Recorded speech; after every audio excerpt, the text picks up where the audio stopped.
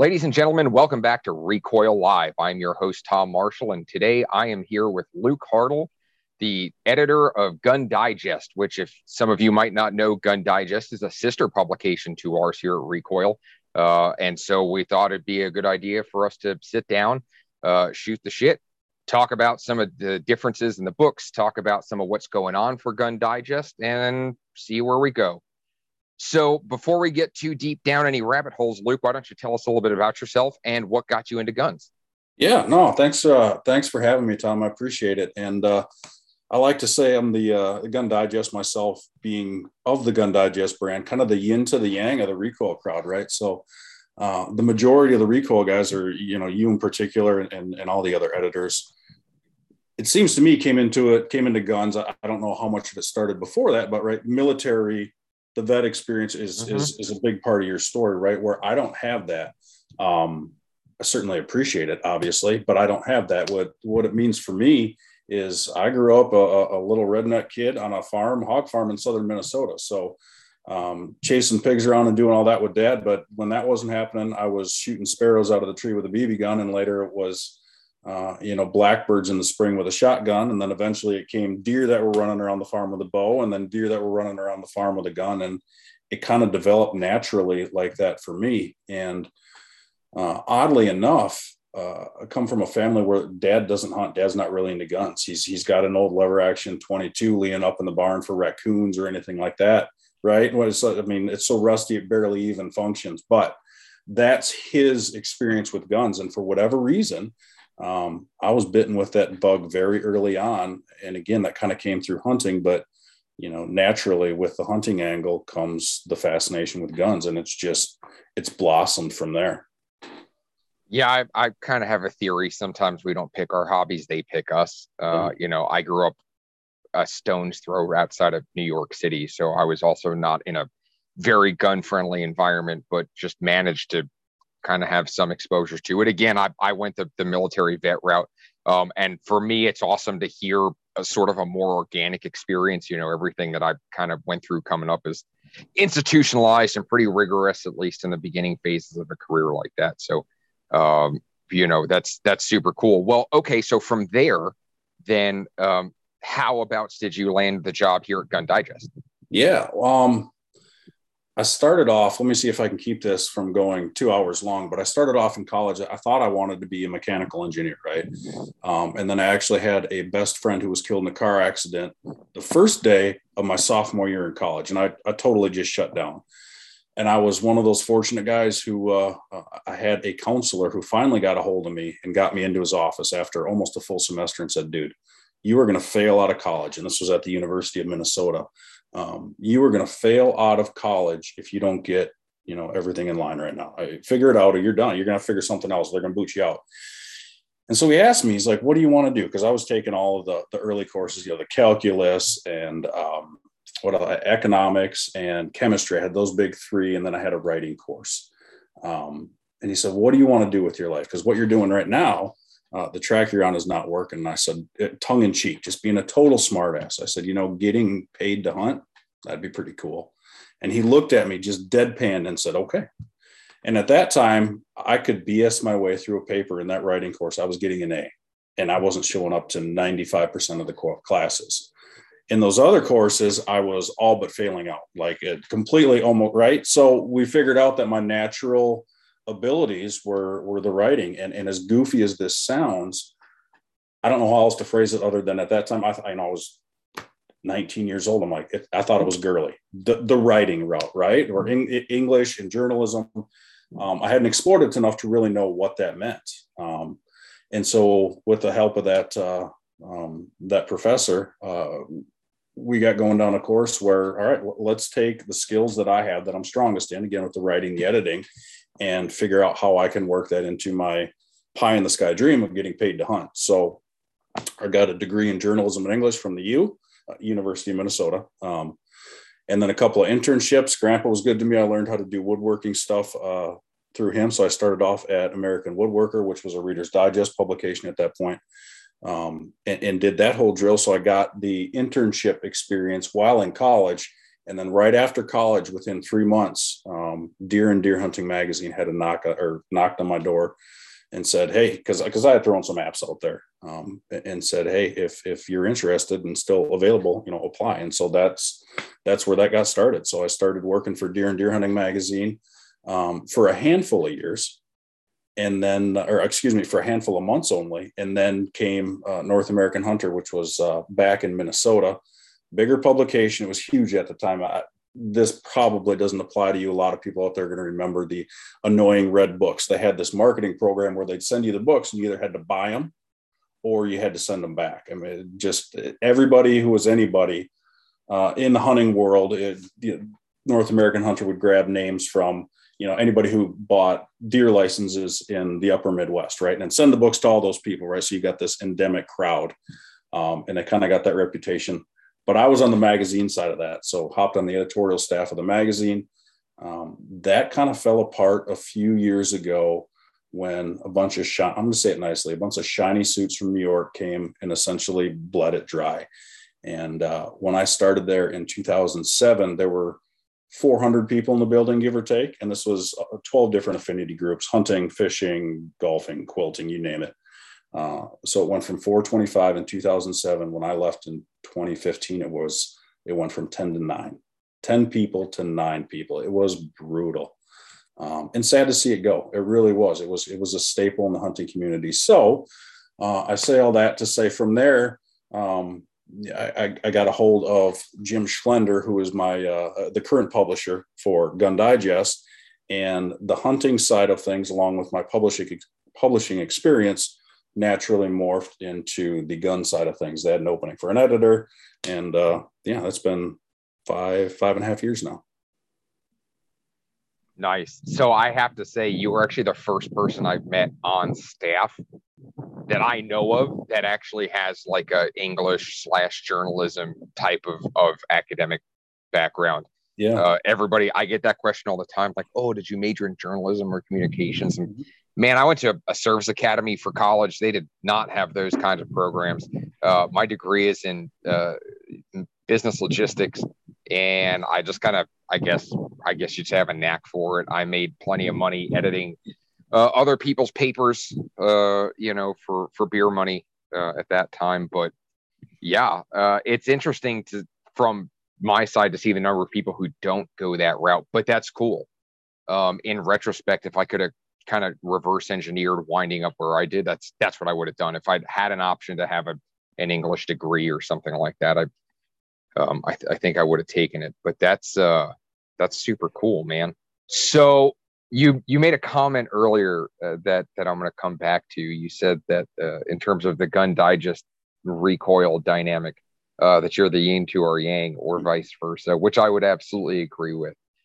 So let's talk about, from your perspective, where does Gun Digest fit into the firearms industry, the media portion of the firearms industry? Where do you feel like, you guys really shine, or where you guys sit? Yeah. Well, first off, what I love about our pubs right now, and this is going to sound like a total sales pitch, it's not, is that the people we have in the appropriate chairs are just so endemic to the brands they represent, right? And that's how I guess it should go. I would be the odd man out on RECOIL. Like I said, you guys are a lifestyle magazine, Gun Digest being more of a hardware magazine, the nuts and bolts. Not that those lines certainly don't get blurred some, but much more, the black guns is a horrible phrase. I hate that, but much more the tactical side. If I can make a very broad statement about the RECOIL pubs, is much more on the tactical side, where the Gun Digest side, we like to focus on what I call the emotional side of the gun, right? We focus on the cover. I just ran a Model 61 Winchester, which is a little 22 pump action. It's my first gun. Oddly enough, one of our main contributors, Richard Mann, it was his first gun.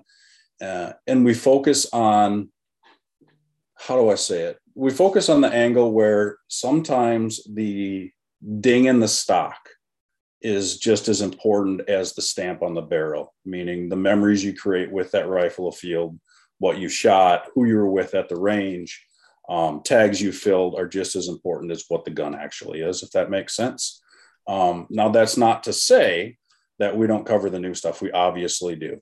And that's where, like I said, rather than a lifestyle approach, we take a very nuts and bolts approach to, here's what's new, here's what it is, here's our expert reviewing it, here's what he thinks.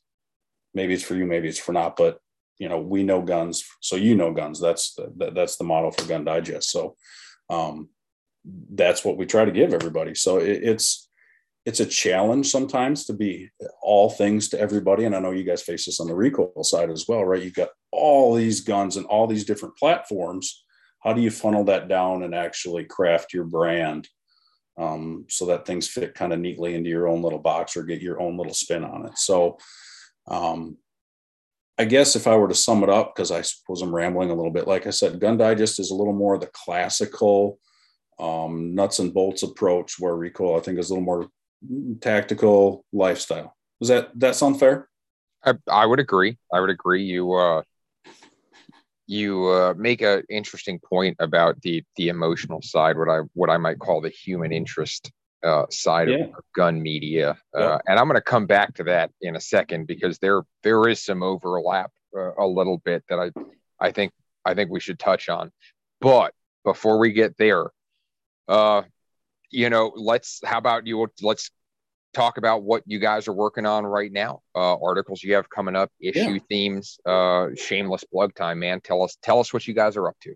Yeah, absolutely. I'm going to take a half step back, and I'm going to try not to ramble. And if I do, virtually kick me in the shin. But Gun Digest started in 1944, right? So there are I do words, not math, right? So 80 years of roughly of gun content, gun editors, gun experts that came before me, and continuing that legacy is a very high priority of my day-to-day tasks, right? Or my day-to-day goals, if you will.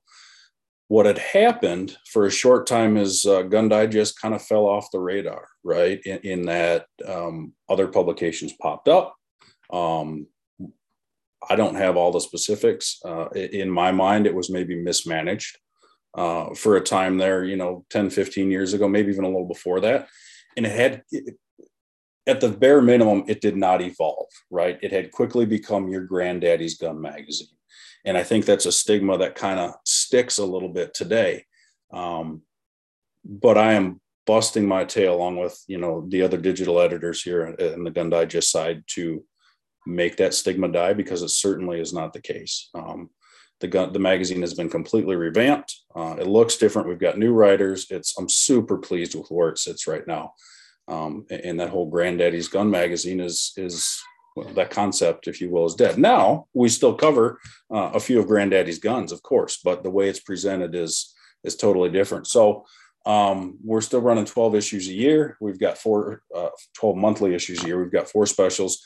Just kicked out the buyer's guide, which is a topic by topic or category by category approach to our expert picks of what's hot in the industry right now, from CCW, pistols, revolvers, optics, ammunition. We dabble in reloading quite a bit too. We've still got a reloading column.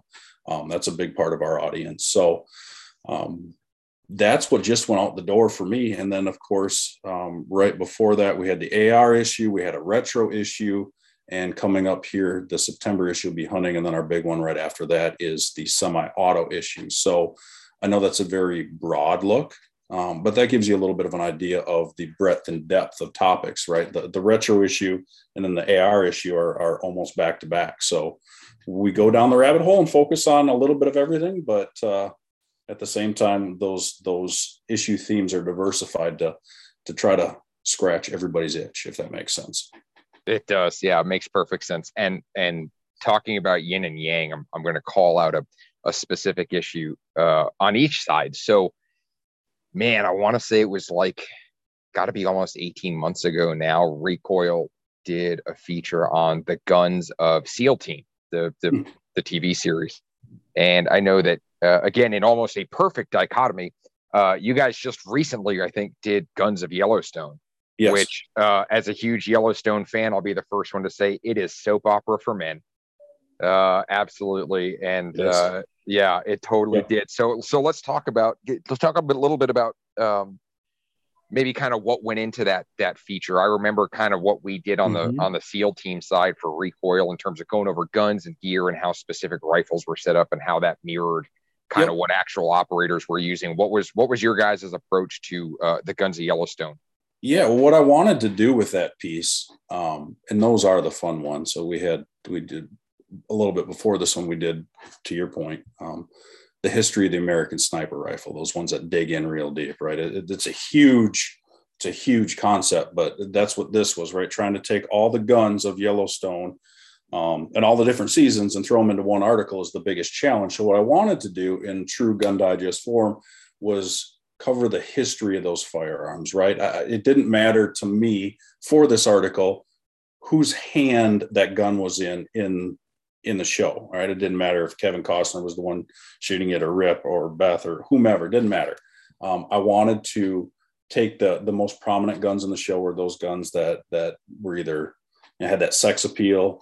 There's the opening scene, right, where he's got that, Kevin Costner has, John Dutton, has that Ruger Red Hawk, and he puts down the horse like 45 seconds into the show, and you're like, okay, it sets the pace. Those guns that kind of define the plot at various stages, and that's what I wanted to focus on. Take those guns, not get into the characters so much, but almost personify the guns and use those as characters. Here's the gun, here's how it was presented in the show, and of equal importance, here's how it was used throughout history of America, if you will. So, or since the gun's inception, however you want to say it. Some of the guns played a major role, and some of them didn't. Well, like you said, there are just like any time you have a TV show or movie that's got a bunch of firearms in it. There are some that are there on sex appeal, and there are some that are there that are particularly in something like Yellowstone, which is a little bit, I guess it's not quite period, but it is certainly regionally themed. Yes. Where there are guns in there that are in there because there is historical significance to that region historically. Yep, absolutely. Absolutely. And so many different variants of the guns, both on this show for this article and just in general, right? I don't even know how to describe it. It was interesting taking that piece, and there were, like, I think 4, maybe 5 different 1873 Winchester lever guns in there, but because whether they were in the hands of there were a couple of them that showed up in the Dutton's hands on Yellowstone, but there were also a few that showed up in the Native American hands on 1883, and those guns did not look anything alike, right? The Native Americans had their own decor system, which just stunning to what they could do to a firearm back in those days. So it was really cool.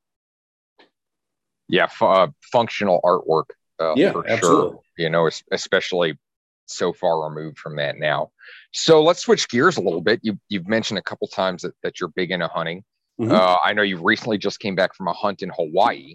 I did. Which I have to imagine that Hawaii is not the first state that jumps into people's minds when they think about where am I going to flock to for epic hunts. So tell us a little bit about that experience. First of all, what is there on Hawaii to hunt? Because I don't know. And then, how did that compare to other maybe more traditional style hunts you've been on? Mm-hmm. And we'll go from there.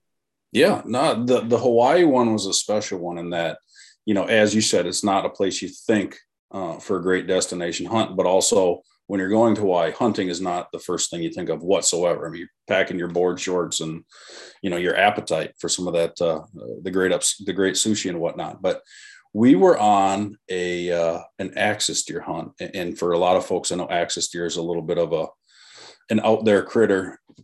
Axis deer are globally known as chital. They originate from the coast of India. There's a few there's a bunch in Texas. Free range that escaped. People brought them over 120 years ago, the late 1800s. Brought them over, penned them up, and now they're running free range. So there's on Molokai alone, which is where we were hunting, there is estimated 70,000 deer on that island. So there are deer on Molokai, Lanai, and Maui, 100,000 total. 70,000 of those are on Molokai alone. There are places on that island that are barren simply from overgrazing. I did the math. I'm working on that article right now, and that equates on Molokai, it equates to like 2.45, just under 2.5 deer per acre. I was just going to ask, do you know how big Molokai is, like land mass? Yeah, I forget the actual square miles. Again, I don't do, well, it's 261 square miles. So it is 10 miles wide by 38 miles long. So it's 38 miles sounds like a ways, but it's a pretty small little island. Pretty small little island. So these deer are literally everywhere. They're on the side of the road dead from getting whacked by vehicles. They are going to eat themselves out of house and home. And the best part, excuse me, about these deer is that from people who've had the meat, it is universally accepted that they are about the best wild game meat that you can get in North America. And I'll stand right up next to most people who've had it and say it's as good or better than elk. They are called a deer, right? But they don't taste anything like a whitetail. I love hunting whitetails. Obviously eat whitetail. Whitetail is not my favorite, not even close. Gaminess, even here in Minnesota, a lot in the southern part of the state, they're all corn fed, right? They're not big timber deer. So the flavor's decent, but these axis deer are amazing. Absolutely amazing. That is a bold statement, putting it on par with elk. Yep. But I know you've got the experience to make that call, so I'll defer to you on it. Yeah, I'll do it and I'll stand by it. The bummer of it is that unlike an elk, these axis deer, a mature buck will weigh like 140 pounds. They're not very big.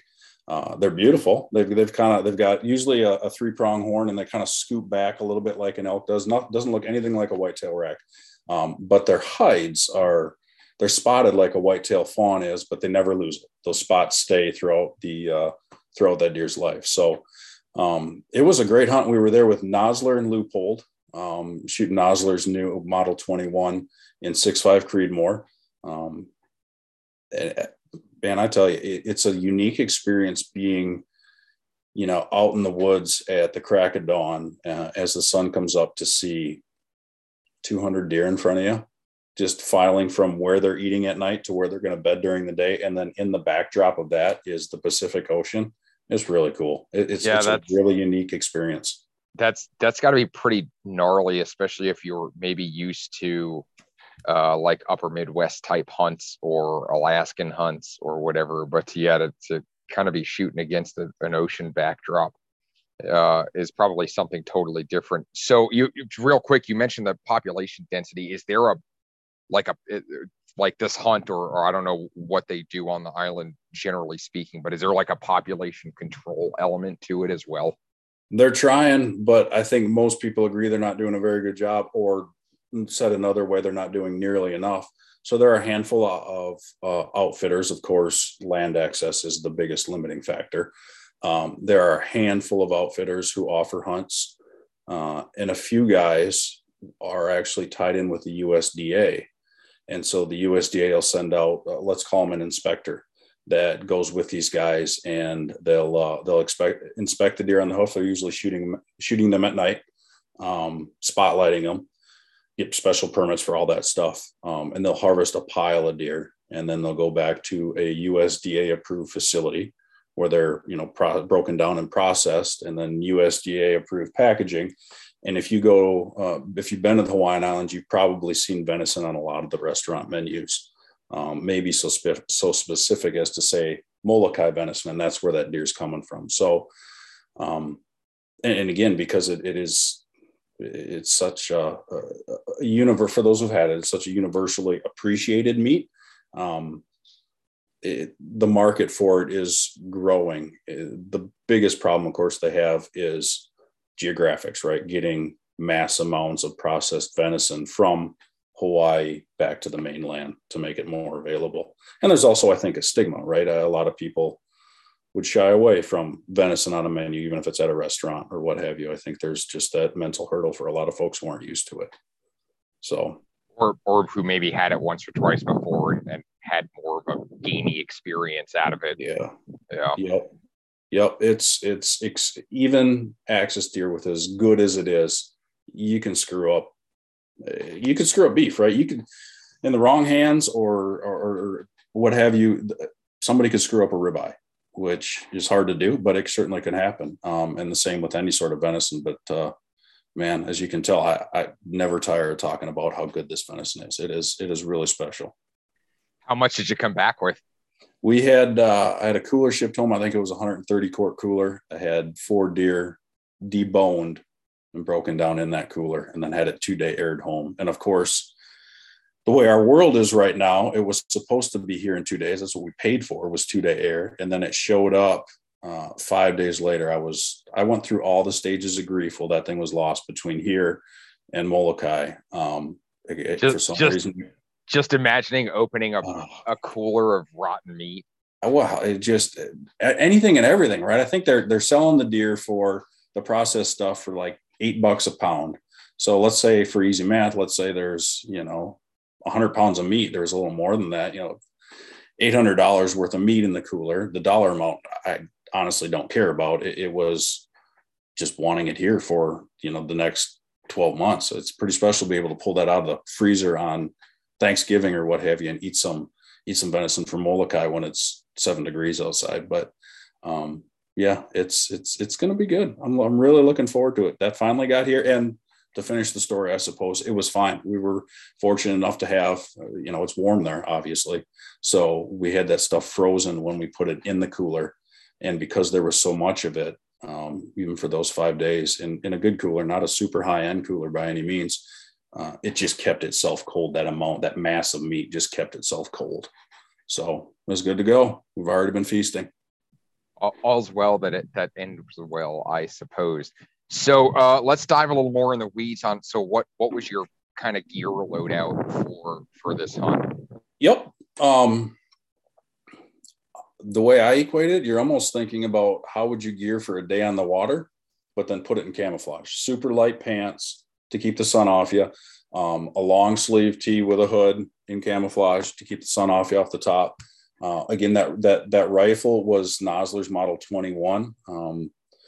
You're gonna forgive me. It's been 3 or 4 months now, I think, since they unleashed that beast. That's a pretty cool rifle, chambered in 6.5 Creed. We were shooting Nosler's 140 grain ballistic tips, and I'll circle back to that in a second because bullet. What bullet you choose is, in my opinion, always more important than whatever cartridge is stamped on the gun. What it says stamped onto the barrel. So we were shooting those.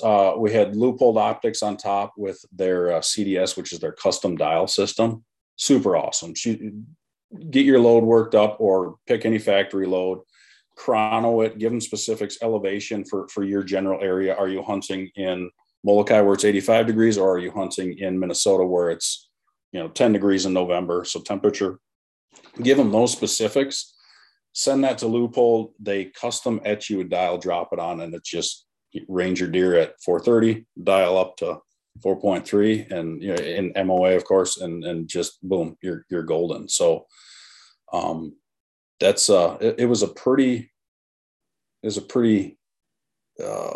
hands-off system once it was set up. And that was the cool part, because these deer had been shot at quite a bit. So we didn't know if you're going to encounter them at 50 yards and get lucky in some of the thicker stuff, or some of the more wide open, smarter deer, older deer, they're skirting around where they think they're going to get shot at 400 yards. So the shots can be out there a little ways. So that was the main gear setup. And then we partnered with Camp Chef for this hunt as well. And those boys know how to take meat and turn it into food. So it was pretty awesome, really awesome. But I want to circle back to that bullet thing, if you don't mind. Yeah, well, that was going to be my next question. So yep. we talked about kind of what equipment you were running for this hunt specifically. Generally speaking, what factors kind of do you look at, just like from the military side? It's like outfitting your team for a mission. You look at what your mission parameters are, what your objective is, what the battlefield looks like. Probably not a whole lot different in terms of the thought process for gearing out for a hunt. So what are some of your key factors? I mean, what do you look at when you decide, kind of how to pack and what to sling with you? Yep, absolutely. Key factors, let's start with the top. You're looking at the optics, and you can get by with a 3-9, and there's a reason that's the 30-06 of rifle scopes, right? It does everything. But I would argue it doesn't do anything well. It does everything. It'll do whatever you want it to do. But I like magnification, and I like magnification a lot. So even though, if I had to guess, I was prepping for an average shot to be 200 yards probably, which isn't far. I still like a 15 to 18 power rifle scope. I mean, I like to dial in. I really do. I want something that'll go down to 3. These were 3 to 18s, which were perfect. That's important to me. That's personal preference, but that's important to me. Magnification, I want it there if I need it. The rifle perspective, of course, is 95% of the time what I'm working with is a bolt gun. Something, especially in this case, you got to look at the terrain in that it's dry there. Dry means dust. Dust means getting into everything, and you need a rifle that has a reputable action that's not going to get all jammed up on you. And I'm talking about, it feels a little trivial talking about not being able to shoot a deer when this kind of stuff matters to the boys, when you're trying to save your own life, if you will. But again, the concept is the same, right? You need to make sure the gun will function, and then it's that stamp on the barrel. And again, the 6.5 Creed is, as you know, taking off like crazy. Everybody loves it. It's taken off like crazy. I like to tell people that it was around for about a decade before people really started getting crazy about it.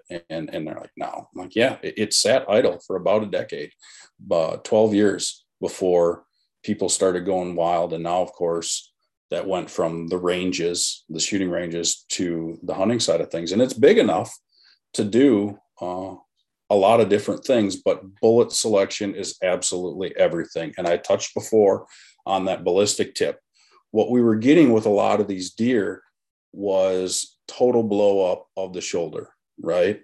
So general rule of thumb is you want to anchor the animal as quickly as you can. Doesn't matter where you are. Blood trails are fine if you leave a good blood trail, but putting the animal down, what that equates to sometimes is a loss of some shoulder meat. So we were taking those 140 grain ballistic tips, and they did what a ballistic tip is supposed to do. It went just under the skin, and it was a small explosion that takes out the shoulder of a 90-pound doe almost in its entirety. There were 6 of us on the trip. We were allowed to shoot 4 deer, I think, a buck and 3 does. And as you can imagine, not every shot goes perfectly like you want it to go. The people who had a little bit of a pulled shot, if you will, and were hitting them a bit far back, in the gut sometimes, those were the folks, again, small deer, but actually who had the smallest amount of meat loss. All right. And you can say what you want about a gut shot, and it's not ideal by any means. I don't want to give that impression, but those ballistic tips were doing what ballistic tips do. If it were up to me, Nosler also makes a 140 grain AccuBond, and give me an AccuBond bullet and a 300 Win Mag, and you can almost kill about anything in the world. Personally, I would have taken that AccuBond, which is designed to drive a lot deeper, and you'll have a hole going in, you'll have a hole going out, and it's going to bleed. Right? It's going to bleed. You put it in the shoulder, it's going to break both shoulders and put them down. It is what it is. But I like a hole in and I like a hole out. That's my personal preference. So, and is that because you get less meat loss, or is that because you're not worried about, again, trying to reverse engineer everything into tactical terms, right? I think about, I want intermediate barrier penetration, but then I want soft tissue expansion, which is where, again, on like the concealed carry side, you see like Hornady's critical duty does so well. It's barrier blind, but it expands when it has to expand. Absolutely. So where does AccuBond kind of fit in that spectrum in your experience?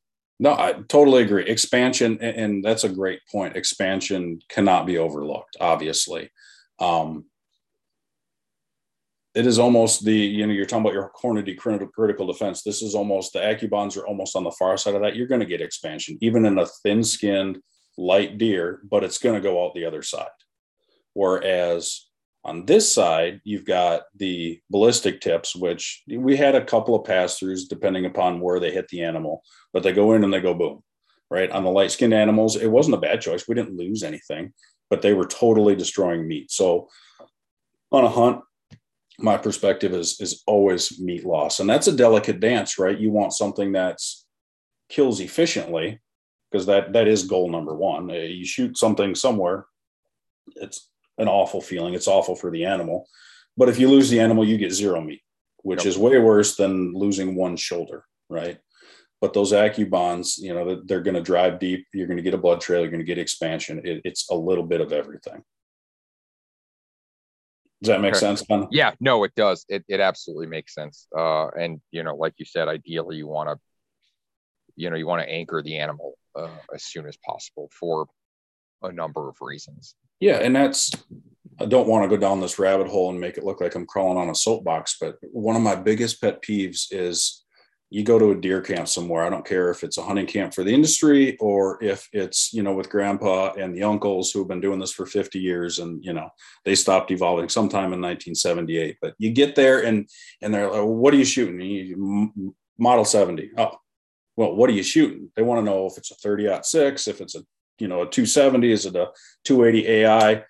That's what I refer to, that stamp on the barrel. None of that, to a certain degree, none of that really matters. You're not going to take a 22 long rifle and hunt Cape buffalo, but so much more important is what that bullet is made of that you're chambering.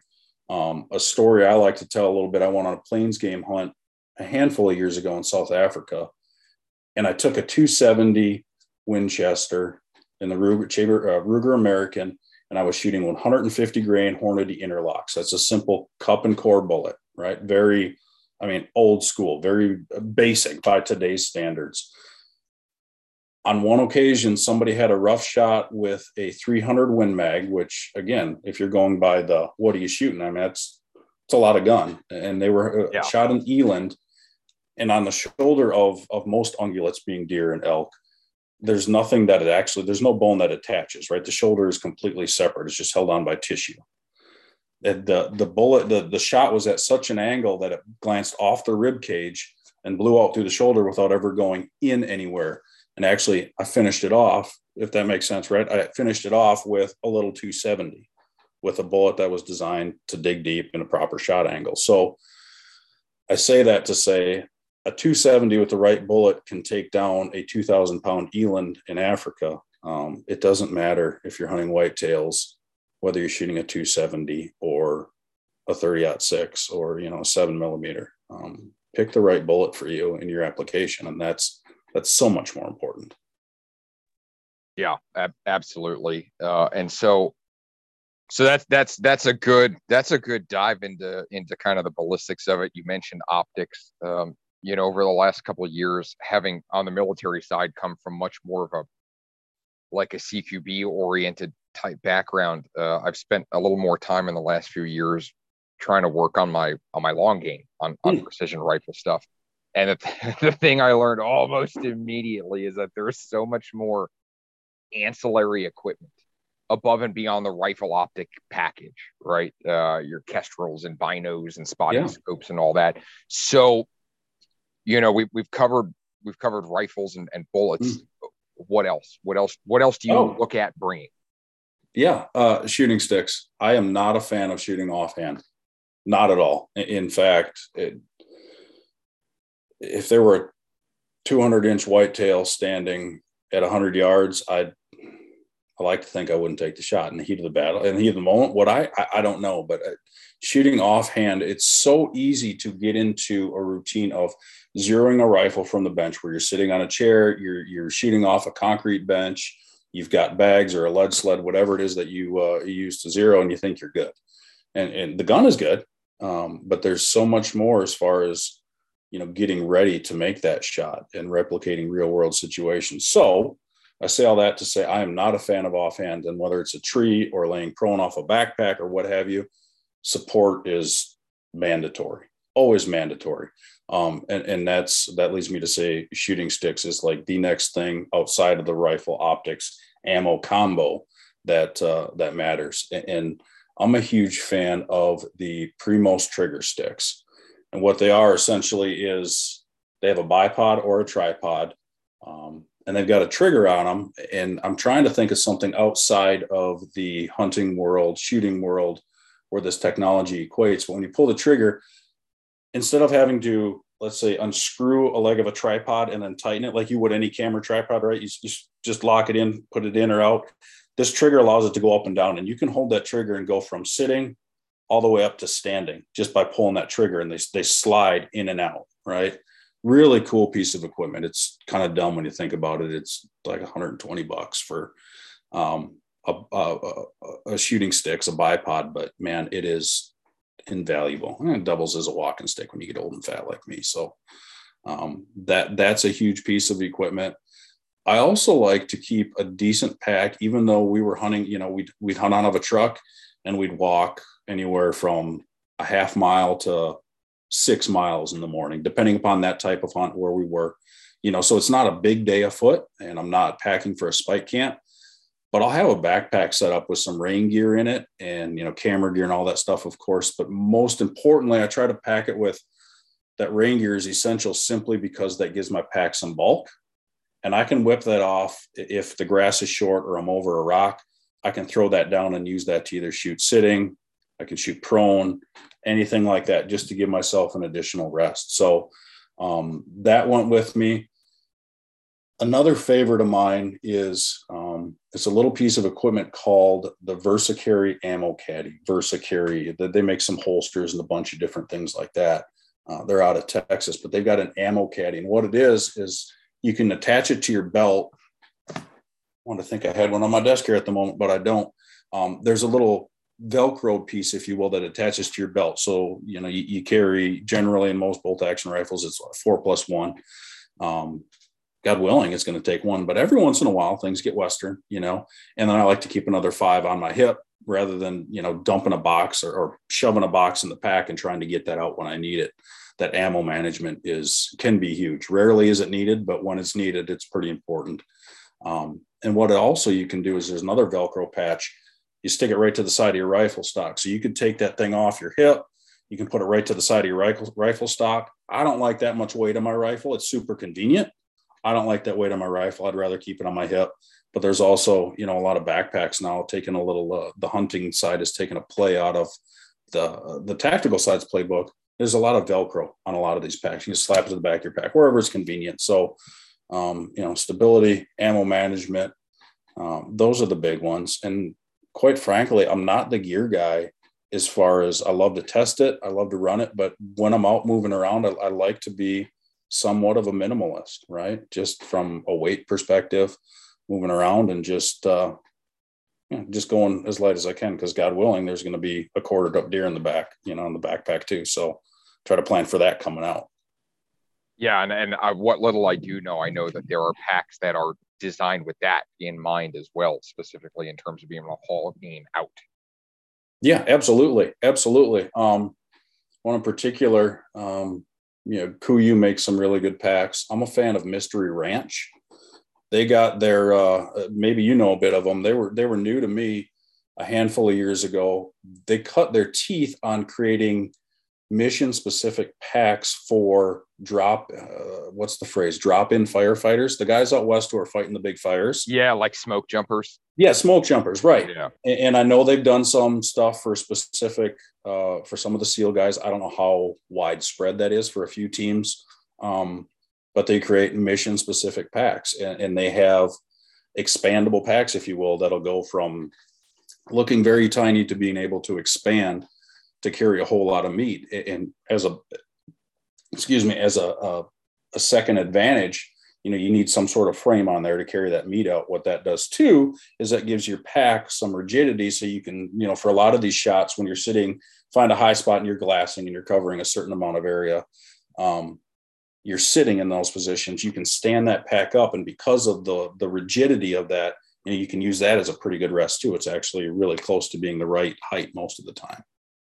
Yeah, I've taken a couple of precision rifle courses at this point. Again, some of them being more military focused, but talking about bracing off of stuff, and whether it's the tripod or your spotting scope, and you hook one arm through it and kind of run it like you might run like a VTAC barricade, or dropping a sitting cross-legged on the ground with a pack in between, and whether you hug it or you squeeze it with your thighs, kind of holding a pack upright, using that like almost like an ad hoc bench rest. Yeah, it's funny you mentioned those courses, because I think a lot of that is lost on a lot of shooters just because the marketing is bad. And what I mean by that is those long range courses of whatever organization are so good at prepping, for the hunter, if you will, for those longer range shots in goofy positions off of rocks or offhand, or none of that in the PRS, of course, but you know what I mean. And same with, is out there a little bit, but like the IDPA, right? How good the skills are that you develop for those competitions are for like the concealed carry guy, right? Just, I think those lines are blurred a little bit. And I know that's a bit of a rabbit hole, but just random thought. No, I think you're right. I think that they're, for whatever reason, the folks who run these courses, they market them a specific way, and whether that's to, maximize attendance or because they're targeting a certain demographic. But, I think that we see a lot of that on the training side, where there are skills that are valuable outside of what it's marketed for. And actually, I did an episode of this podcast a few weeks ago with Dave Merrill, talking more about active shooter response and EDC and CCW. But we kind of had a similar conversation. And one of the things I brought up was like CQB courses, where you're actually going through doors and clearing rooms. And, I think that sometimes painting with a broad brush to say that the marketing, kind of limits what demographic it attracts. But, I would argue like a CQB course, I think an entry level CQB room clearing type course, is ideal for just about anybody, because even if you're never in a job or a situation where you're clearing rooms with a gun, you're still learning a very specific set of like visual processing skills. Sure. And so I think a lot of people look at those kinds of courses and they go, well, I'm not on a SWAT team. I'm not a SEAL. I'm not going to kick in a door and clear a room. So that course isn't for me. But in the process, they lose out on an opportunity to develop, like I said, like a visual processing skill set that's very methodical and very thorough. And I would argue, especially on the long range side, like I said, I've taken a few courses that were very, very specifically oriented towards like military and LE snipers. But there's plenty of things that you learn, again, talking about like unconventional positions and things like that, which is a huge one for like military snipers that I think would be equally applicable on the hunting side. Agreed. And that's something I would like to see rub off from the tactical side and more on the hunting side, is the training and the competition. And maybe that's the problem right there, the word competition, right? I'm when I shoot, I don't want it to be competitive, right? I want to train at the range, or I want to shoot at the range for a specific goal of hunting here, hunting there, or to improve my draw time, pulling the CCW gun, whatever it is. The word competition kind of scares me, but at the same time, like you said, there's so much you can pull from that. And if you think the deer camp, man, that guy's a way better hunter than that guy. Well, what does that mean? That is such an arbitrary term. He's better. Does it mean he can read tracks better? Does it mean he shoots better? Does it mean he can hold himself together better under the stress or the buck fever when the shot comes? I mean, I don't know what that means exactly. And I think that is where some of that gets lost.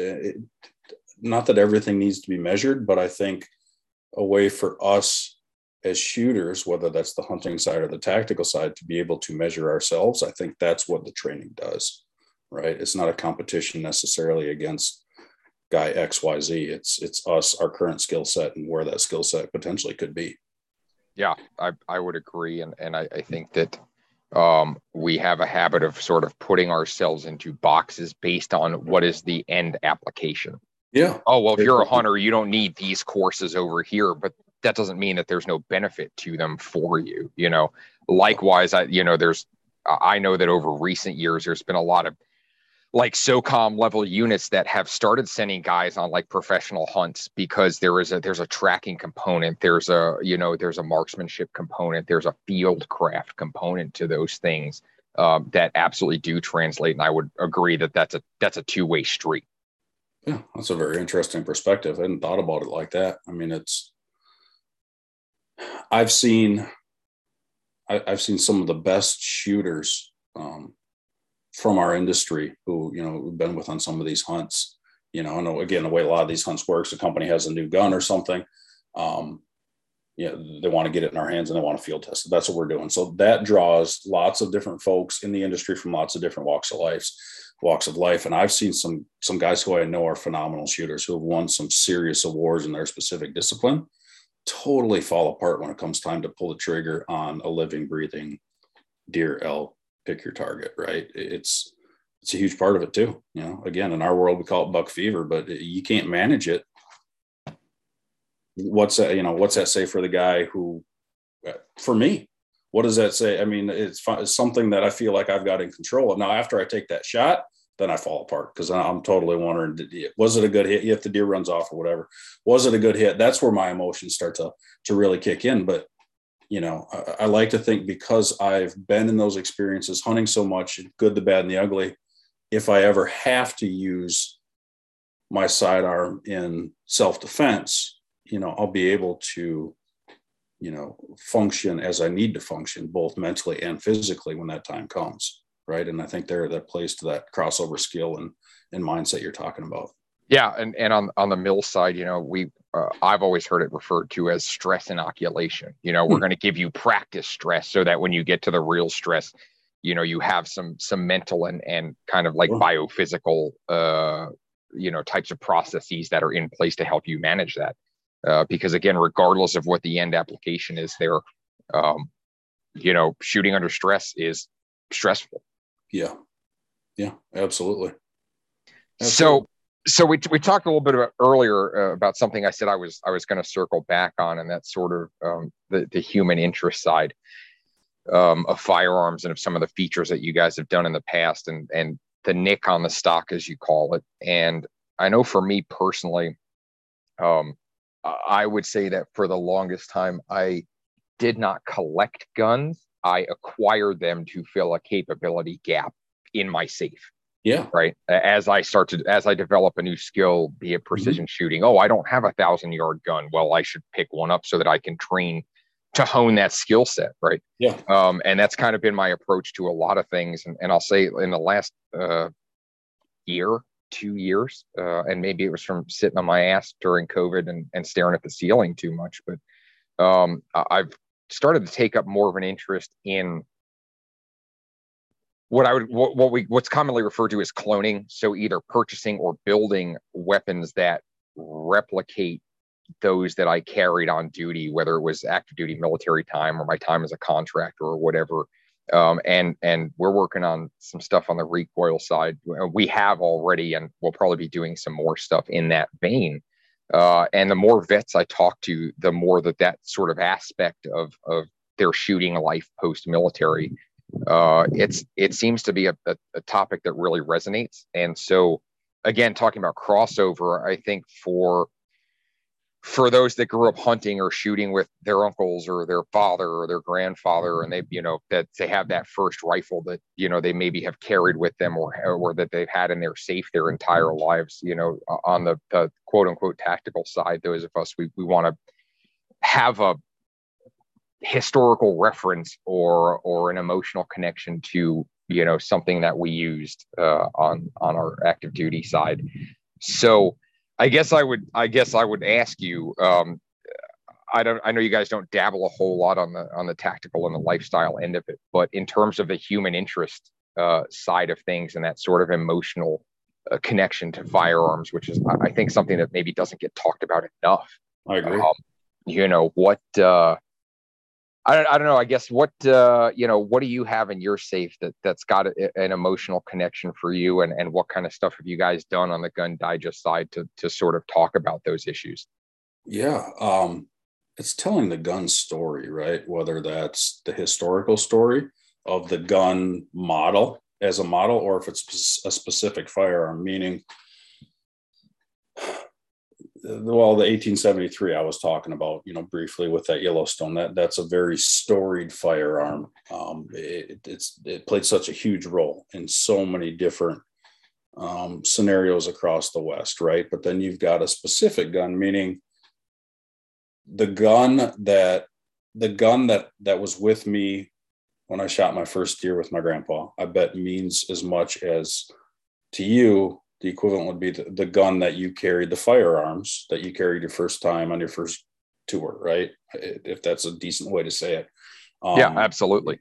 It's a gun you share experience with based upon, or a gun that you have an emotional connection with based upon some shared experience, whether, again, it's on a foreign country serving, or if it's on the back 40 hunting with grandpa.